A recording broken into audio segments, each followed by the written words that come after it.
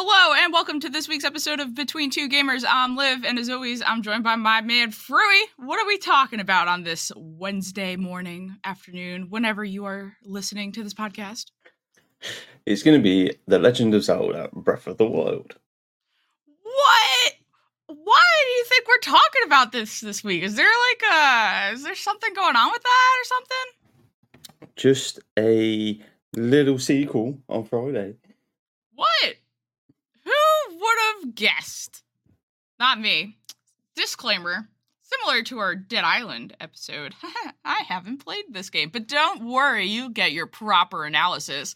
We will be joined by Games with John and James to discuss Breath of the Wild. This will be a spoiler cast. There will be spoilers as we discuss the plot, gameplay mechanics, and look ahead to Tears of the Kingdom. So, before we hop on with them, we'll do a little plot recap that has spoilers, just in case you missed that the first 4 times I said it, of Breath of the Wild. So, let's get to it. Kick it off, Fruz. So, Breath of the Wild takes place at the end of Zelda's timeline in the Kingdom of Hyrule. In ancient times, the ancient Sheikta race had developed Hyrule into an advanced civilization protected by 4 divine beasts and an army of guardians. When an ancient evil known as Calamity Ganon appeared and threatened Hyrule, 4 great warriors were given the title of champion. Each piloted one of the divine beasts to weaken Ganon, while the princess, with the blood of the goddess, her appointed knight, fought and defeated, sealing him away. Long time after, roughly 10 millennia later, the Kingdom of Hyrule had since regressed into a medieval state. Reading their ancestors' prophecies, Hyrule's people recognized the signs of Ganon's return and excavated surrounding areas to uncover the divine beasts and guardians. During this time, Princess Zelda trained to awaken and the sealing magic needed to defeat Ganon, while trying to maintain her personal research. She's a busy woman. In the meantime, a knight was appointed to protect her. You might recognize him, because his name's Link.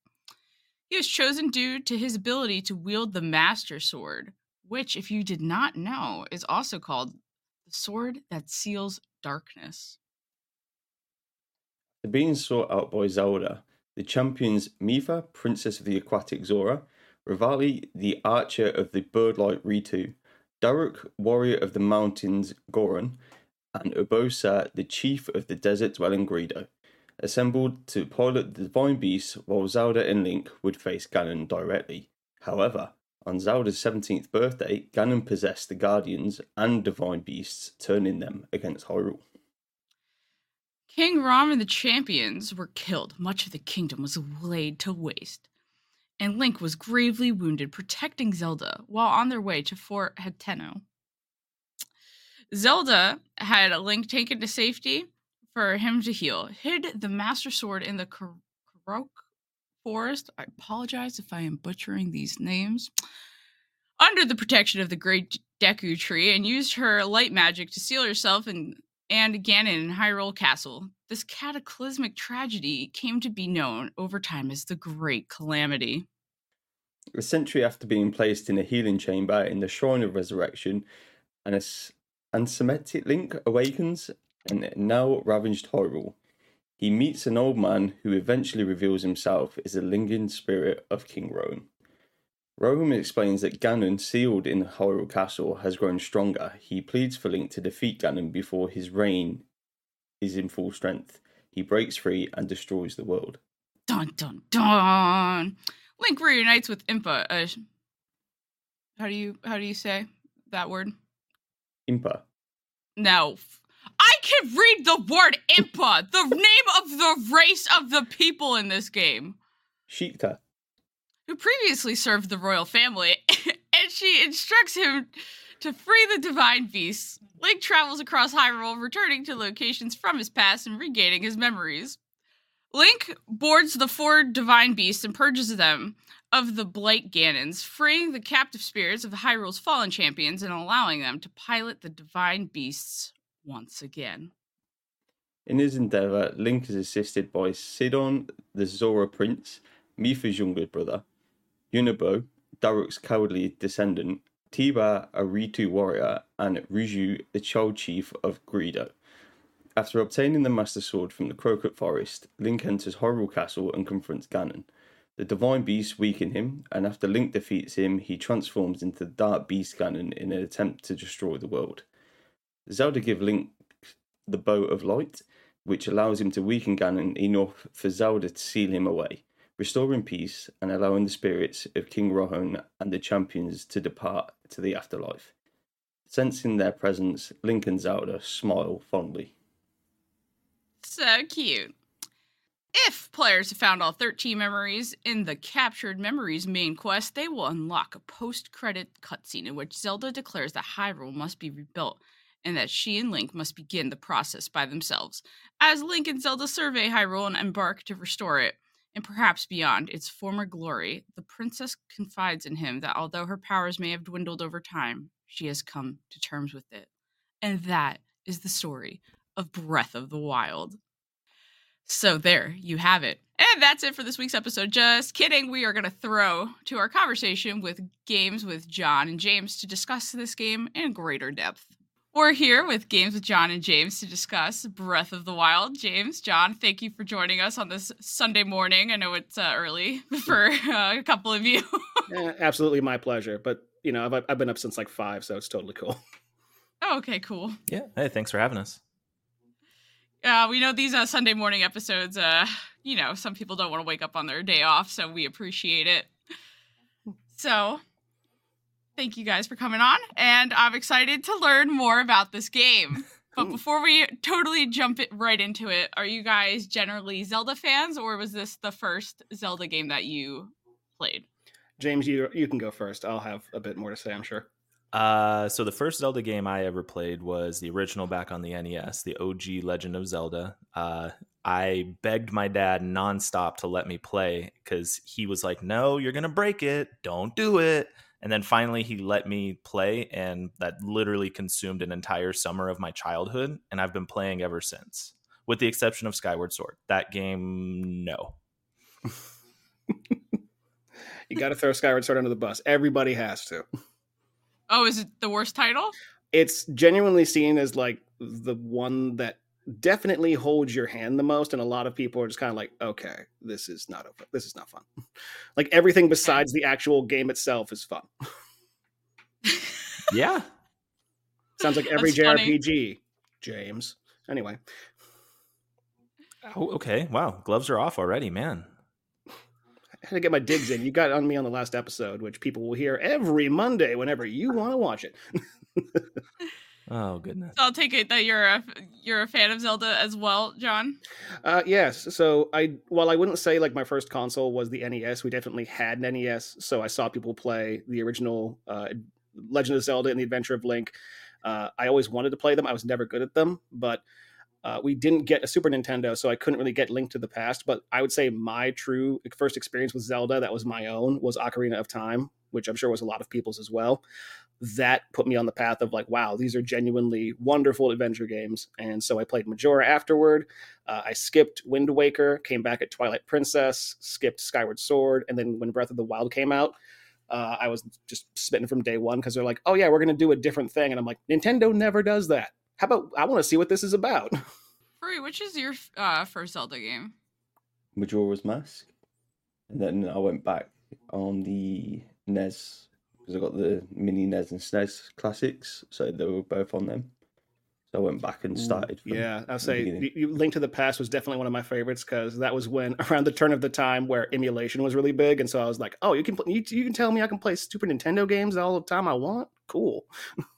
I very vaguely remember playing a Zelda game on the Nintendo 64, and that might have been the only only game that I played.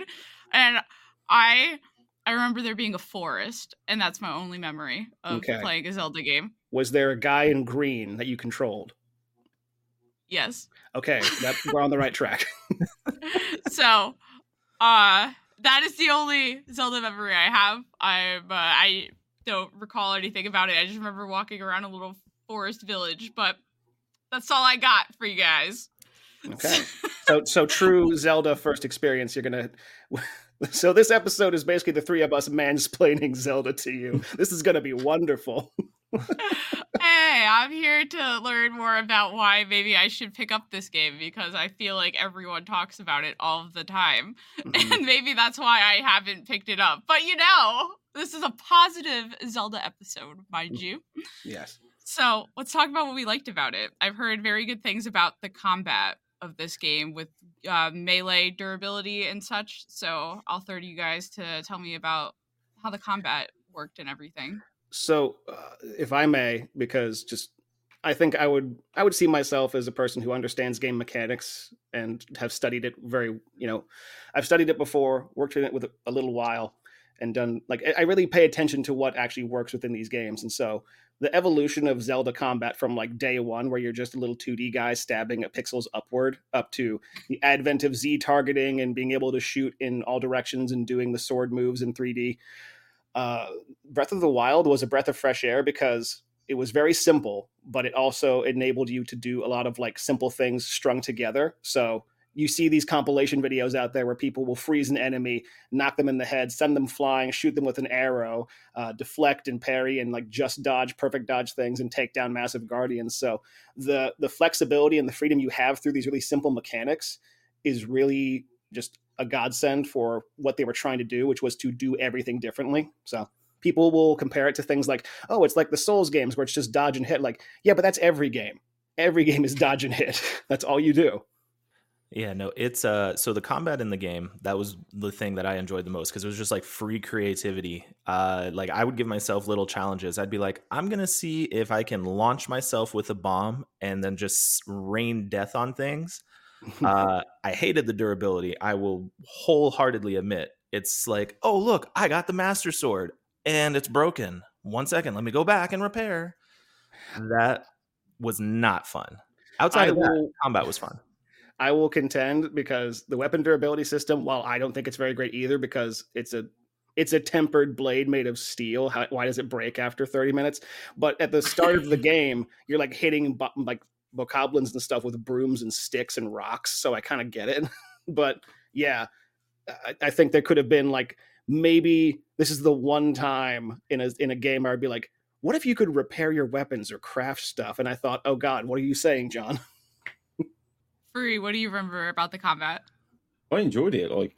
It did take you kind of Dark Souls. He's trying to learn patterns. I quite enjoyed when you could eventually parry stuff and try and take out the guardians. If you nailed that, there was a nice little feeling afterwards that you managed to actually pull it off, despite dying 50 times before that. But the durability, I kind of get.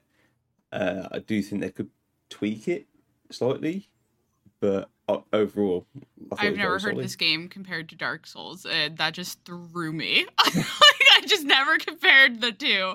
Every time I hear Breath of the Wild, people are always comparing it to Horizon Horizon Zero Dawn.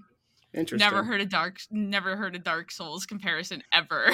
This doesn't lend credence to what you think, James. Just so you know. Hey, James, what do you think? I mean, James, what do you think? Hey, I'll give a hot take. It is legitimately like Horizon Zero Dawn, only the world is just a little more empty. Ooh. That's not what you said last night. I love Horizon. That is exactly what I said yesterday. No, I said that's not what you said last night. The joke went over your head. Anyway. So, weapon durability, people are out on that in games. There's no repairing and no crafting in this game? No, you just kind of build up you're carrying around 60 swords and 20 spears because you have to expand your inventory to hold these things together.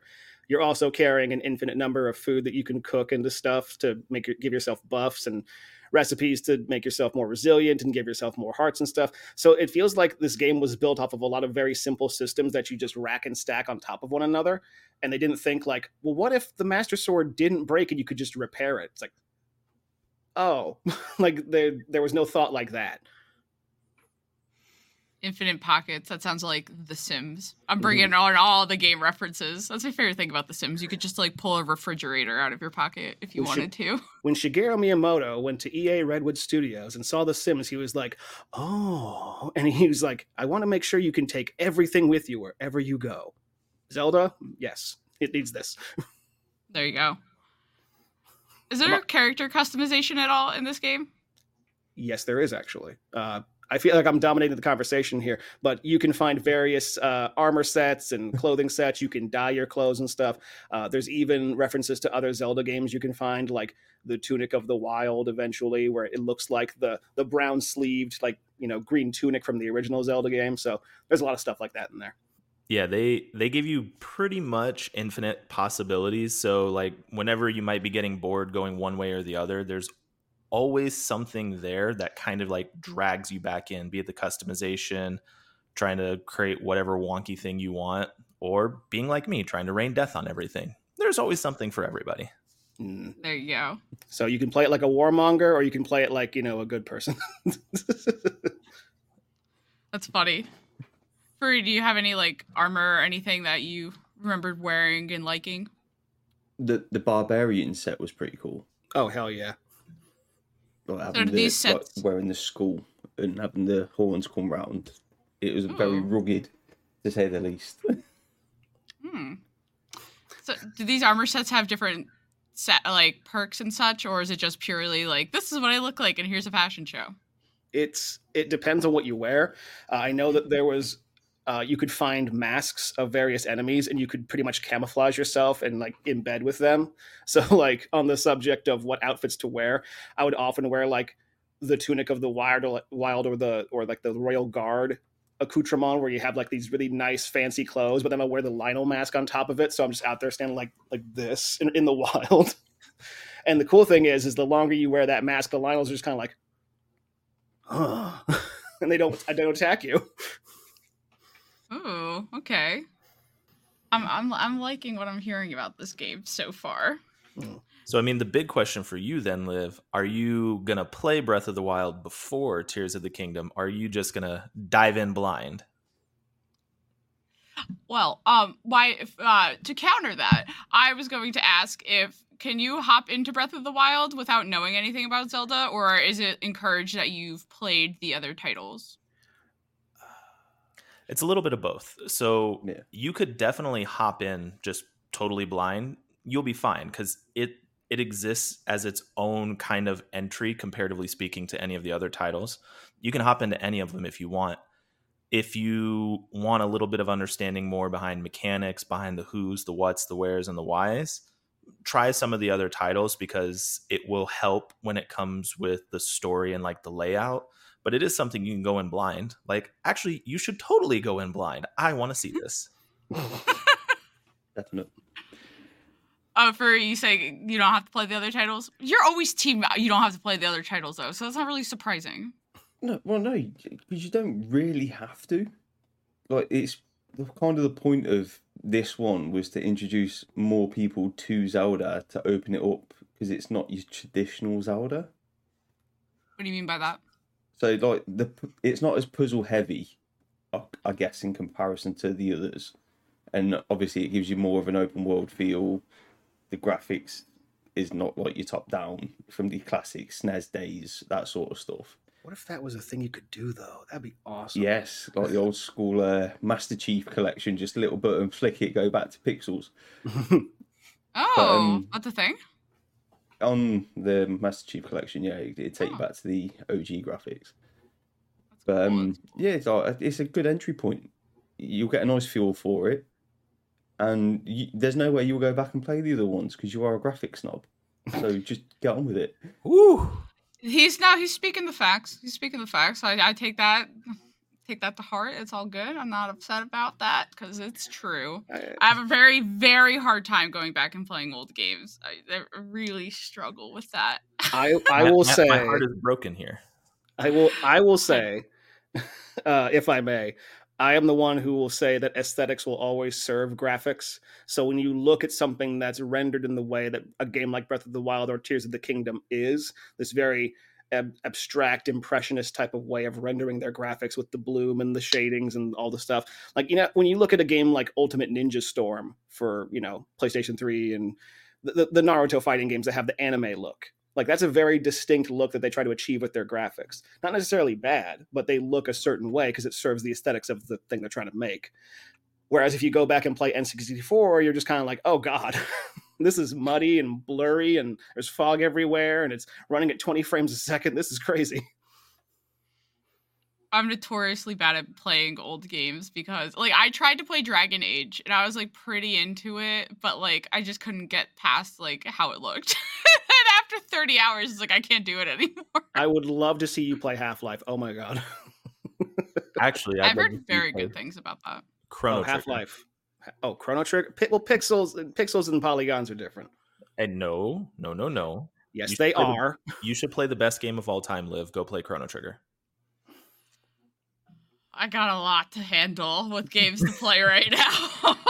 I'm taking a break from our Resident Evil segment because I need a break from Resident Evil.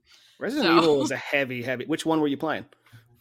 So we've been doing this thing where I play all the games in order, the mainline games. So we just finished 5, and after that, I was like, I need a break because I've heard horrible things about 6, and I did not really enjoy Resident Evil 5. And I haven't enjoyed a couple of these titles now, so I'm doing a cleanse. But don't worry, dear listener, we will get back to that this summer. Your girl needs a break. A Resident Evil cleanse. I'll play some Dragon's Dogma or Monster Hunter, some other Capcom game. I've been playing Dead Space remake, so that's been fun and scary. But I digress. So I see you're a horror fan. Okay, cool. I do like horror. I missed out on a lot of, this is such a sidetrack. I missed out on a lot of classic horror games as a child because I just wasn't allowed to play them or wasn't aware that they were a thing. So I'm really excited about Silent Hill 2 because everyone talks about that game and I've never played it. So. Oh yeah. I'm wondering how the heck they're going to redo that game. Like how? The gameplay of that game is walking and solving really esoteric puzzles. And there you have it. Hey, just make the kids do what we used to do.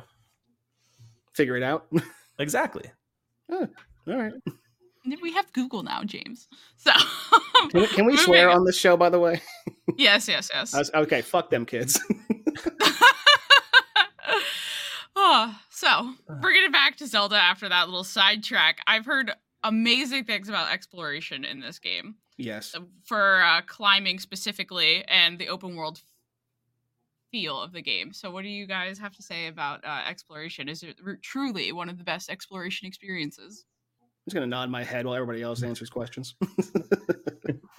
It's so the exploration is like really fun. It's one of those games that act like Nintendo was literally like, let's let you do everything. And from the climbing, finding weird ways to get your horse up the mountain, like you name it, you can do it and explore. So, I mean, I appreciated that. Like, it is always awesome to like leap off the mountain and just like blow things up. So, I mean, everybody, I like to blow things up, case in point in this game. So, like, I would always try and find the highest spot and I would just basically suicide dive onto enemies. That's what you do in every open world game. You always find the highest point. It's like, I wonder if I could jump from here to there. That's what you do. I was going to say finding things to do with your horse and stuff. I'm like, it's like Skyrim, but it works. Yeah. It doesn't work in Skyrim? Well, Skyrim is, you can find some videos of horse climbing. Oh, okay. Skyrim's another game I kind of missed out on in the past. Oh boy. Yeah, I know. I get shit on all the time for the games I haven't played over the years, but I'm content with the way my life's going, so it's fine. See, I'm a person with a happy life. I don't need to play video games like you. I just like playing The Last of Us 25 times, so there you go. Okay, this episode is over. Kidding. Bruce, what do you have to speak to for exploration? I really enjoyed it. I like the fact that like you have a stamina bar, so you can't obviously go climbing the biggest things at the start of the game, trying to work out the towers and stuff like that. But again, like paragliding, just seeing how far you could get. So, like you said earlier, climb to the highest thing, jump off, and just pick some out in the distance and see how close you could get to that. Definitely. It sounds like you guys made your own challenges for yourselves while exploring. I would say so, definitely. I was just like, I'm going to start this fire. Where can I go from here? But I from what I kind of did before, I said before, where you kind of see it as this progression from someone who's played like Zelda 1 up to now, the exploration in a lot of these games, you play the first game and you can literally go anywhere. You might die, but you can literally go anywhere. And this felt like a return to that form, because up until that point, onward to like A Link to the Past, Ocarina of Time, and notoriously Skyward Sword, it was very plotted, and you were basically told you will go here, you will do this thing in this order, and you'll deal with it. So when they said, "Oh, you just there's a tutorial area, and then when you're here, just go nuts," like that was the most liberating and like very intoxicating thing about playing a game. Actually, being told that you can go anywhere, because there are still games that claim to be open world, and it just doesn't. Nothing is conducive to go and actually go out and explore that world. So when you're like, okay, it's a mountainous area with forests and trees and rocks and temples and stuff, go find it. So just even being presented with that at the beginning of a Zelda game, with all of the just the heft of what the actual legacy of the Zelda games is really freaking cool. So the other titles are linear games. This is the first open world game? First truly open world game, because you could, in Ocarina of Time, you'd go into like Hyrule Field and you can go left and right, but really you need to go to the castle. It's stuff like that. Okay. I've heard great things about the climbing in this game, and everyone's like, I wish the climbing was like Breath of the Wild. So is it just free form? You could climb anything in the most ridiculous fashion, or is it actually sensible? Yeah, there is no... If you can jump on it, you can hold it. Unless it's raining. Yeah. Well, slippery. Slippery when wet. Come on, Link. You get the Zora tunic and swim through the puddles. Come on. Cue Bon Jovi. We live in a magic world where there are fish people and rock eating people that live in volcanoes. And you're telling me you can't grab a rock when it's raining? Come on. I love that. That's hilarious. Use some freaking like elf magic and be like, I can grip, boom, boom, boom. Or like climbing. I'm getting annoyed. I'm getting annoyed with this thing I've made up. It happens sometimes. I got a je m'en verklempt right now. Ugh. Were there missions in Breath of the Wild that you guys remember being the most fun? Or if you hated any, you could shout out the ones that you hated. But I want to hear more about some of these quests. The Lost Woods. Anybody remember what I'm talking about? Escorting the little baby wood boy. The little baby Stumplin'. Is this good or bad? I wanted to burn the woods down. So there's an escort mission in this game, and I think I can immediately hear the shiver in everyone's spines listening when they say escort mission. So it's just like you have to pretend that this little like woodland guy from the Kokiri Lost Woods Forest or whatever is going to go and find a temple because he's a big brave soldier, Stumplin' boy, and you can't be seen. And enemies come out of everywhere. So if you make too much noise, it's like, hey, what's that? And he runs away. It's like, I'd be bad at that. Yeah, I cannot stealth. I think people fundamentally misunderstand what's fun about escort missions. Nothing. I would agree. I hate following NPCs that won't run. God, and I like Dead Rising, so you know that game's good if you can put up all that bullshit. Anyone else have any missions you want to speak to? That was the only one that I seriously contemplating rage quitting on, because Zelda plus escort mission does not make for good things. It literally felt like something out of a PlayStation 1 escort mission. And I was just like, what is this? It's Majora's Mask. It's Dampy. It's you're getting through the graveyard. It's like, oh, come on, just dig Dampy. Come on. Well, do you have one that you're happy about? You have a fond memory of? You don't gotta shit on all the missions. I'm sure there was a good one if everyone likes this game. I wouldn't necessarily say it was a good one, but the giant horse. Oh, finding the giant horse? Yeah, getting that monstrosity of an animal. I called him Ganondorf. so Link is riding Ganondorf all across the plains of Hyrule. Is this a mission to get like a new mount in the game? Yeah. So it's a side quest you can get. So, but it is like, it's insane how big it is in comparison to you in the game. And then the fact that you can register out of stable and actually like use it for the rest of the game or whatever, it is mad. Did you name your horse? Could you name it? Yes, you No, could. could you? I was just asking, like, you have a new companion. Did you give it like a little name? Because I like to name things. Yeah, You didn't. So, did you? I didn't name them personally, but you. Furry's big Bubba. horse. Big horse. And then here's my new horse 2. Yeah. And then you can go to the horse fairy if they die, which was odd, but good to see them. Hey, horses need fairies too. The horse, oh my god, could you imagine like the fairy fountains? The big lady comes out and it's got an actual like horse mask on, and you're just like, do I give you carrots? No. I think my favorite mission personally was the snowboarding mission. You go up to the top of this mountain in the south, and there's a cabin up there. It's like, oh hey, you made it to the top of the mountain. It's pretty good for sledding around here if you want to take the course. And it's like, really? And so you snowboard down the mountain, and it's freaking awesome. I just wish that they flushed it out so you could do like Nash tricks and shit. Like that'd be so cool to be like Link, like he's like, Link, come save me. But damn, that was a sick 900. Wasn't in the budget.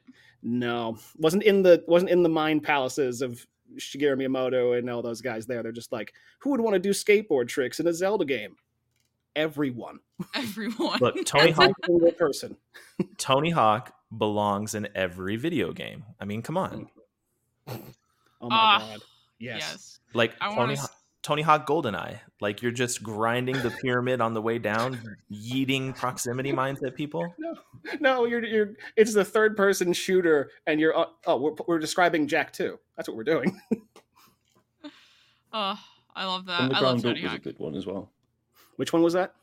From the ground up, where you have to rebuild the village.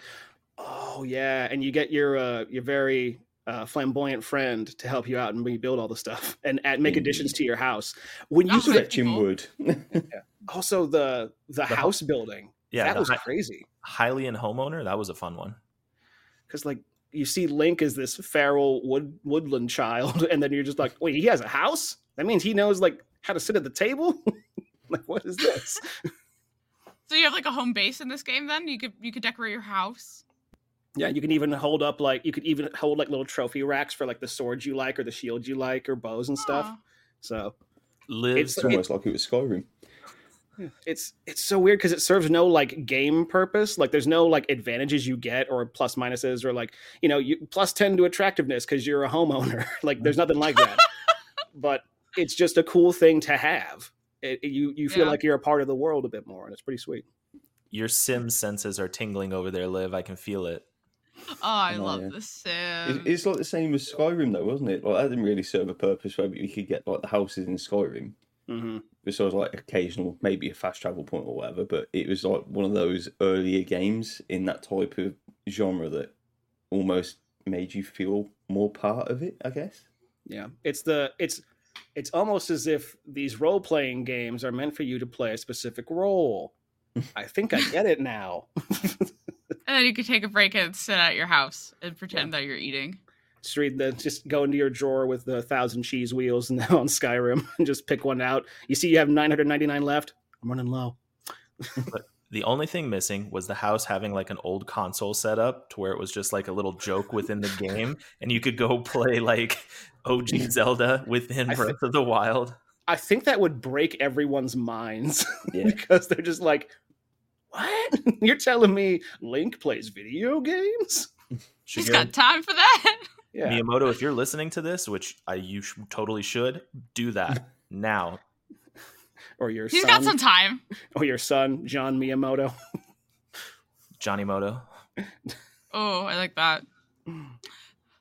So, to wrap up Breath of the Wild, do you have any critiques of the game? I know we talked about weapon durability and such. James is smirking. I want to know what you're cooking over there, my guy. I'm looking at his square right now. I'm just like,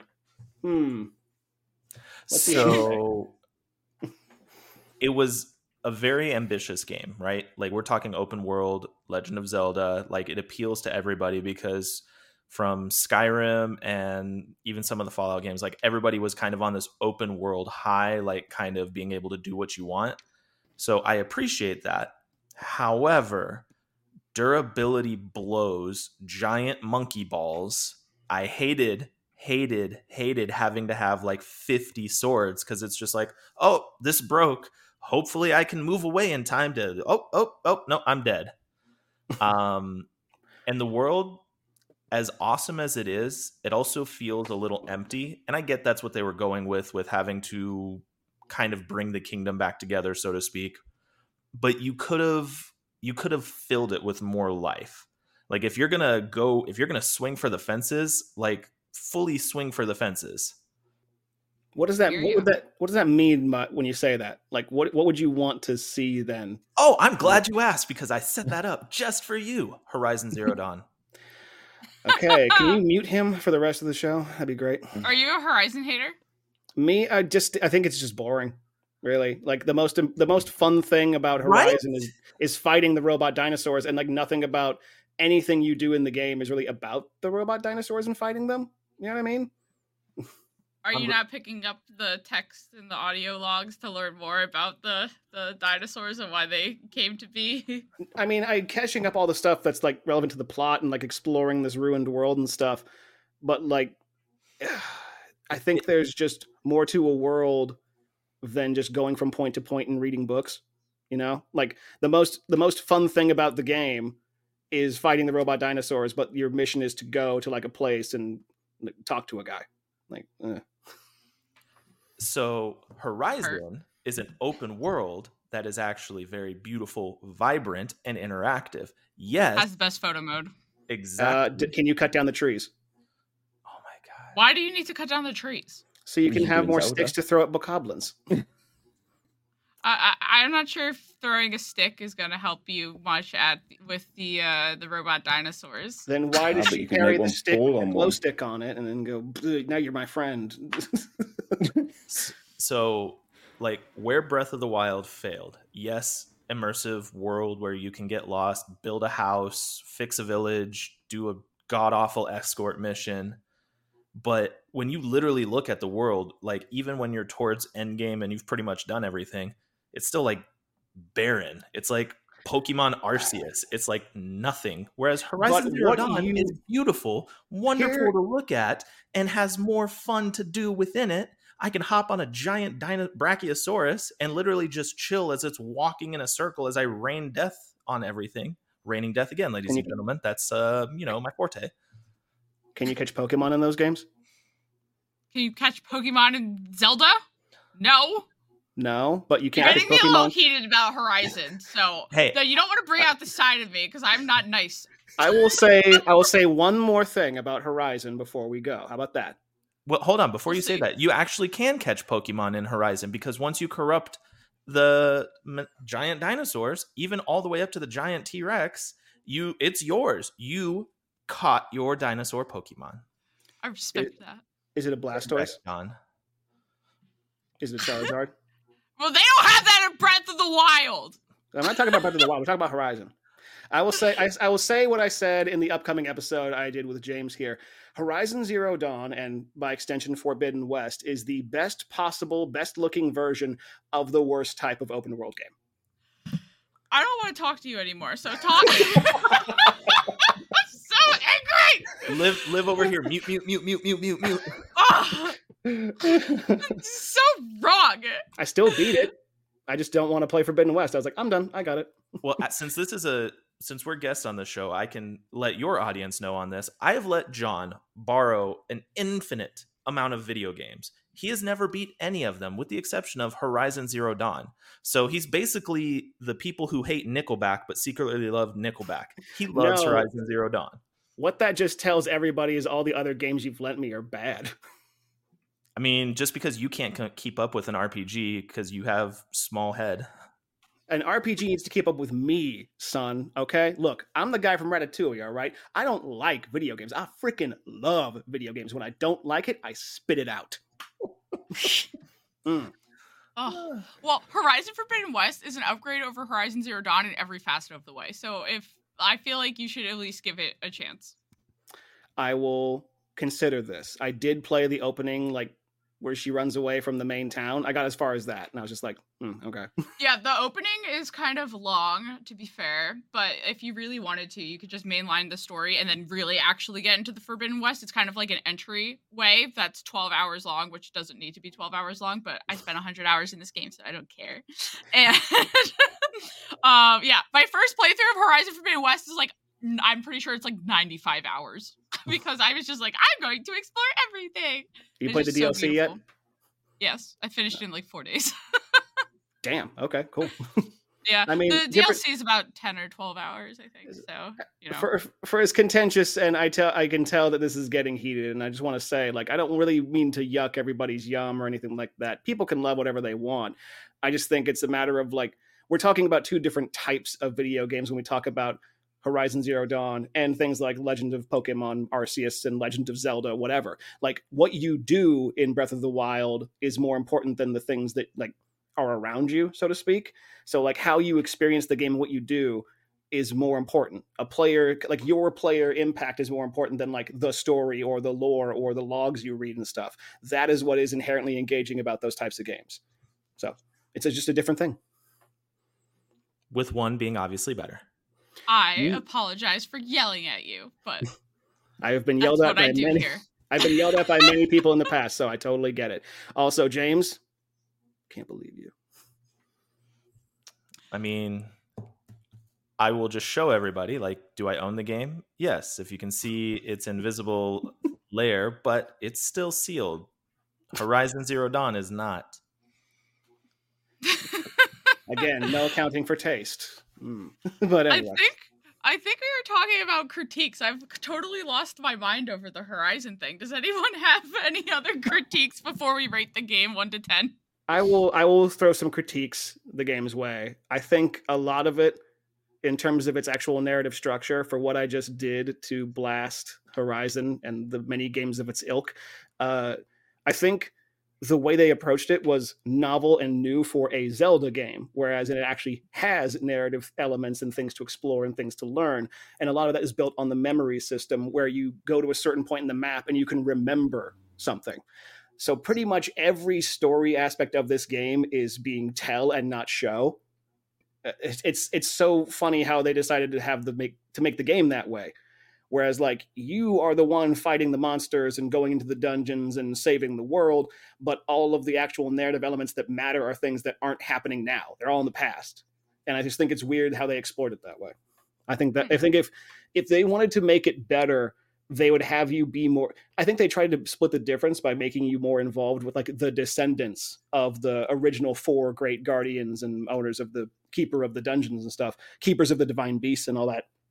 And they did better stuff with Age of Calamity, which was like a prequel / what if scenario within the same universe, but it also played like a Dynasty Warriors game, which I loved. So, yeah. That was a fun one. That was more fun than Breath of the Wild. Furry, any critiques you got here? No, to be fair, I think James has got a point. Like, considering the vast size of the map, big sections of it are really, really empty. So just, like, as a wildlife perspective, just fill a gap. Like, it's all right seeing a couple of horses run around here and there every now and again, but surely we could have.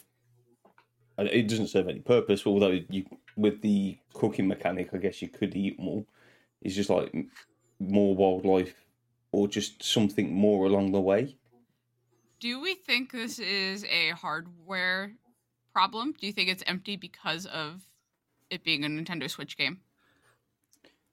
I think maybe at the time, but now, no. It's the same hardware. What do you mean? Yeah, but it was a weird thing. Like, obviously, it's going to sound weird, but going back to, like, Pokemon, like Scarlet and Violet, same sort of graphic power, but there's a lot more in the vicinity of Pokemon than there is in Zelda. Okay.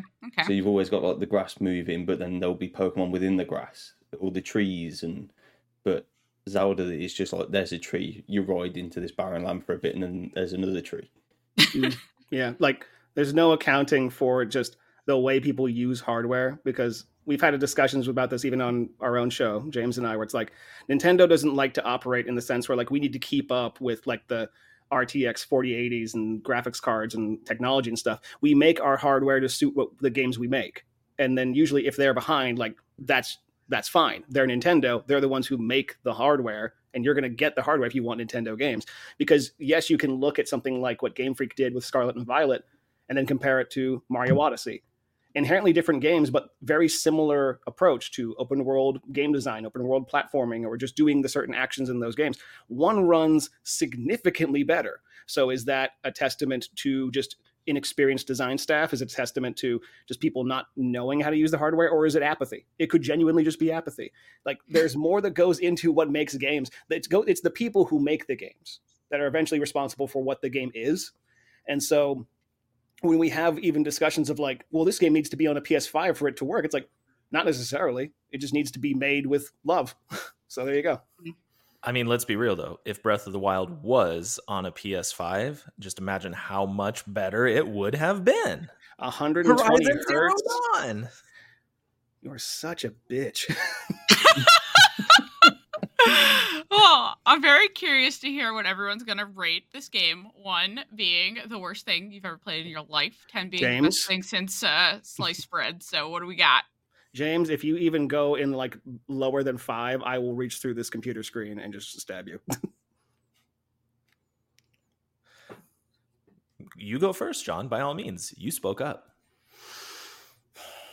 So I think I have to give it at least a solid 9 out of 10, because this was the game that actually healed a very much broken heart after Skyward Sword.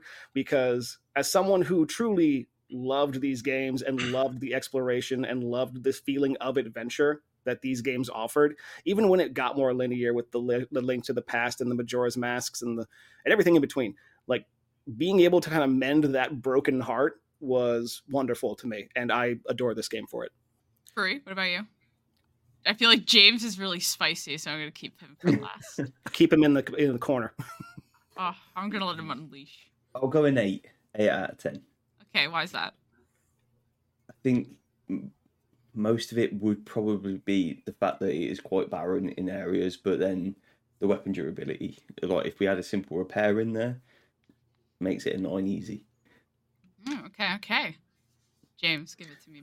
My guy, give it to me. It's a big venture. It's trying to swing it out of the park. I give Nintendo all the credit for trying something new, especially with how awful Skyward Sword was. Like, all I can tell, like, if you go and try it, Liv, find a way to play it on the Wii so you can really experience why people disliked it. Like, having to swing your sword around and hope to God you hit an enemy was not fun. Mm-hmm. Now, that being said, like, it was a giant step up, but obviously you have all heard, me ribbing John and Liv and I defending Horizon Zero Dawn over here. It's a 6 out of 10. Okay. Like, durability sucks. You weren't fully pushing the Switch's hardware. We've seen games like push the Switch's hardware to no end. Like, a lot of these AAA games that have come over from other systems, like, they push it to its limit. Like, you could have pushed a little harder and you could have filled the world a lot better. And if I have to carry another 60 swords again, I'm going to have Link commit seppuku. That's actually a new feature. They haven't advertised it very much. Oh, I love that spicy take. It's like the Ganondorf Link sex scene. Sorry that we can't talk about leaks. I'm sorry.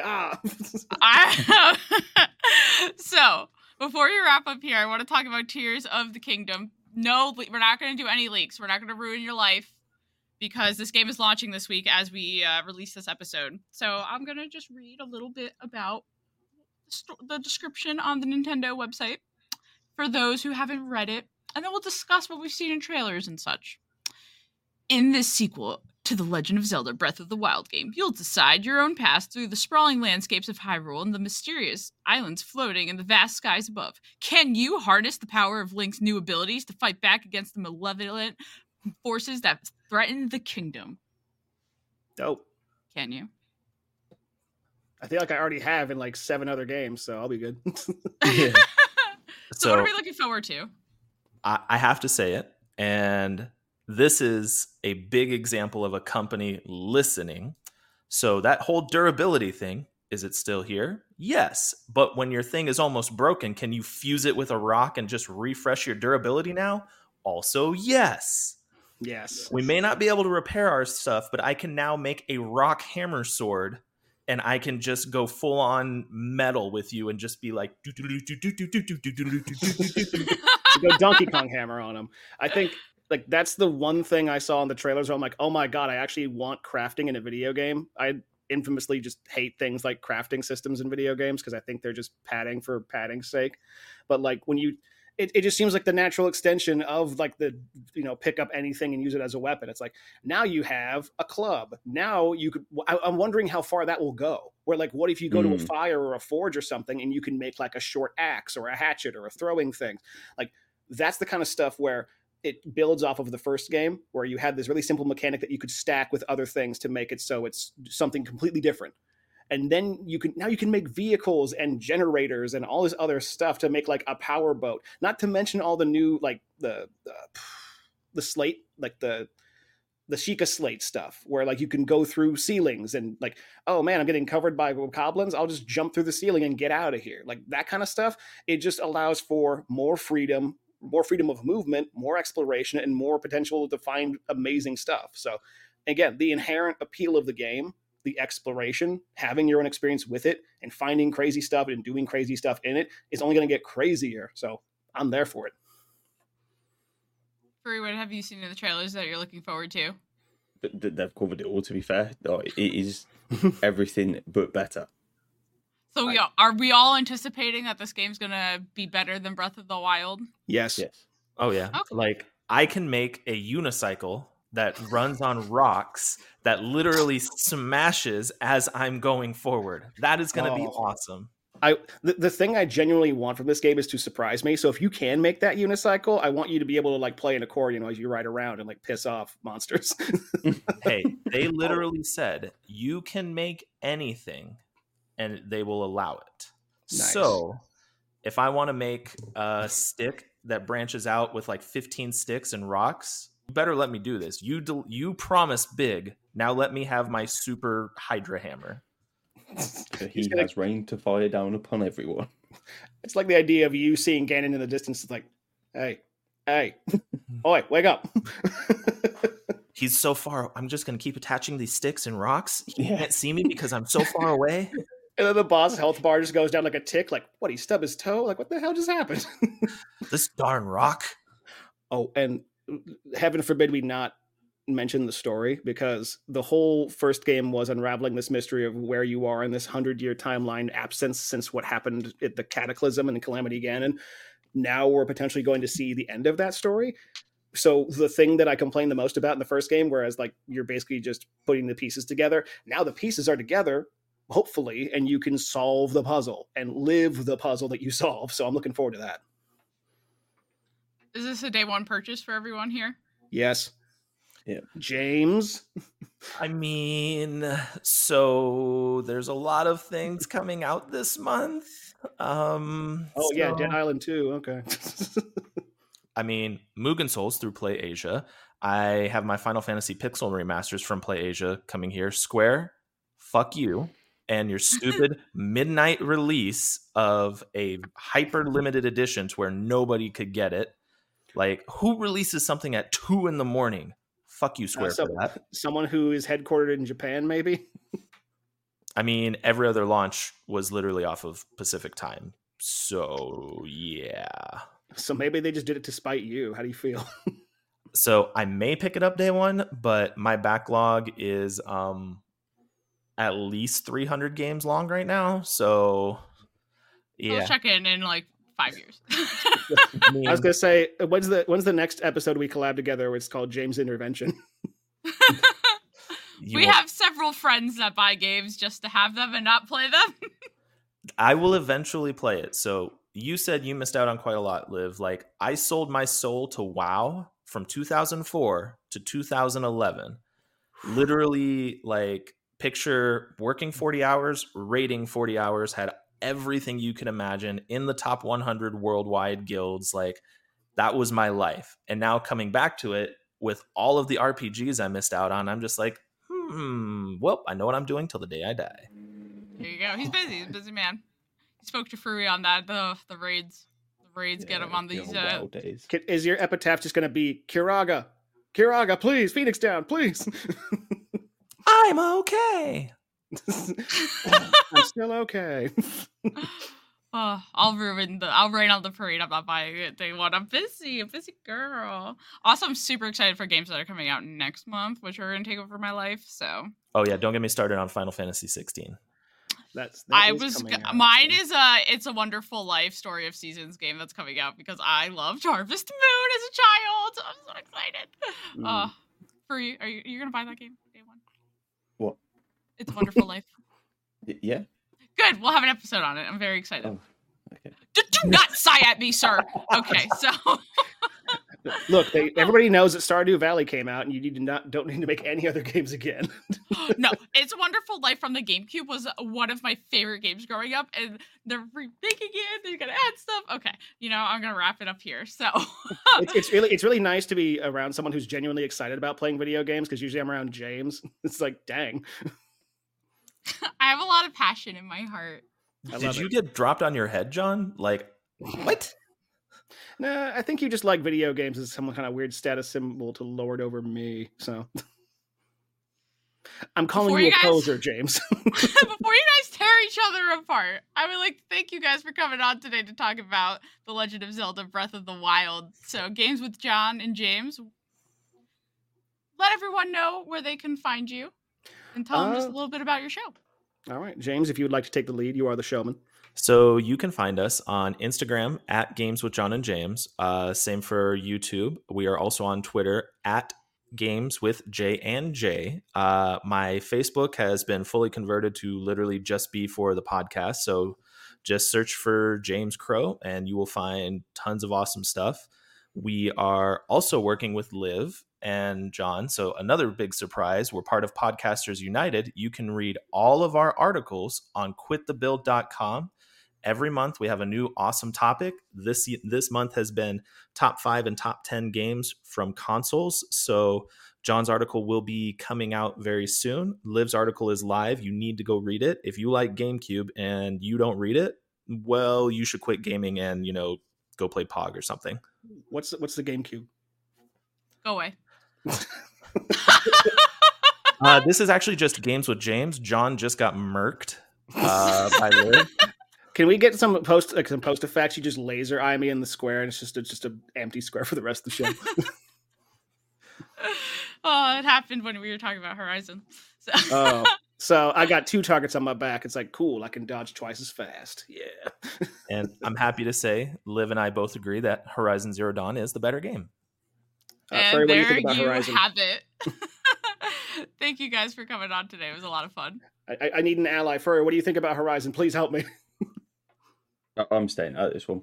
Oh, God. He's a smart man. Thank you to Games with John and James for joining us today to talk about Breath of the Wild and looking forward to Tears of the Kingdom. Make sure to go check them out. It was a great conversation as I learned so much about Zelda. And, maybe one day I'll play a Zelda game. Maybe one day I won't. We'll see. Free says no, but he's very excited for Tears of the Kingdom. Before I send you off until Friday, I want to give a quick little shout out to our very first patron over on our newly announced Patreon page. Spyro is a Dragon, which is his username or her username. And I like that your username is a fact. You are our first patron, so this section is going to be a little extended. I love you. Thank you for supporting Between Two Gamers. Free, do you have anything to say to our friend Spyro is a Dragon? No, he just shows up to 99% of my streams, so it's nice to have you aboard. It's a free friend! It is. Free friend! I love that. So thank you, Spyro is a Dragon, for supporting us. And if you missed the memo over on last week's episode of The Buzz Between, we have launched a new Patreon. So check that out if you want to support Between Two Gamers grow into its glory. I'm gonna work on my shout outs every week, but I'm sure they'll get more and more enthusiastic or crazier as time passes. So, anything you want to say, Furry, before I wrap it up? No, all good. Maybe Furry will sing you a song. Who's to say? I don't know why I said that.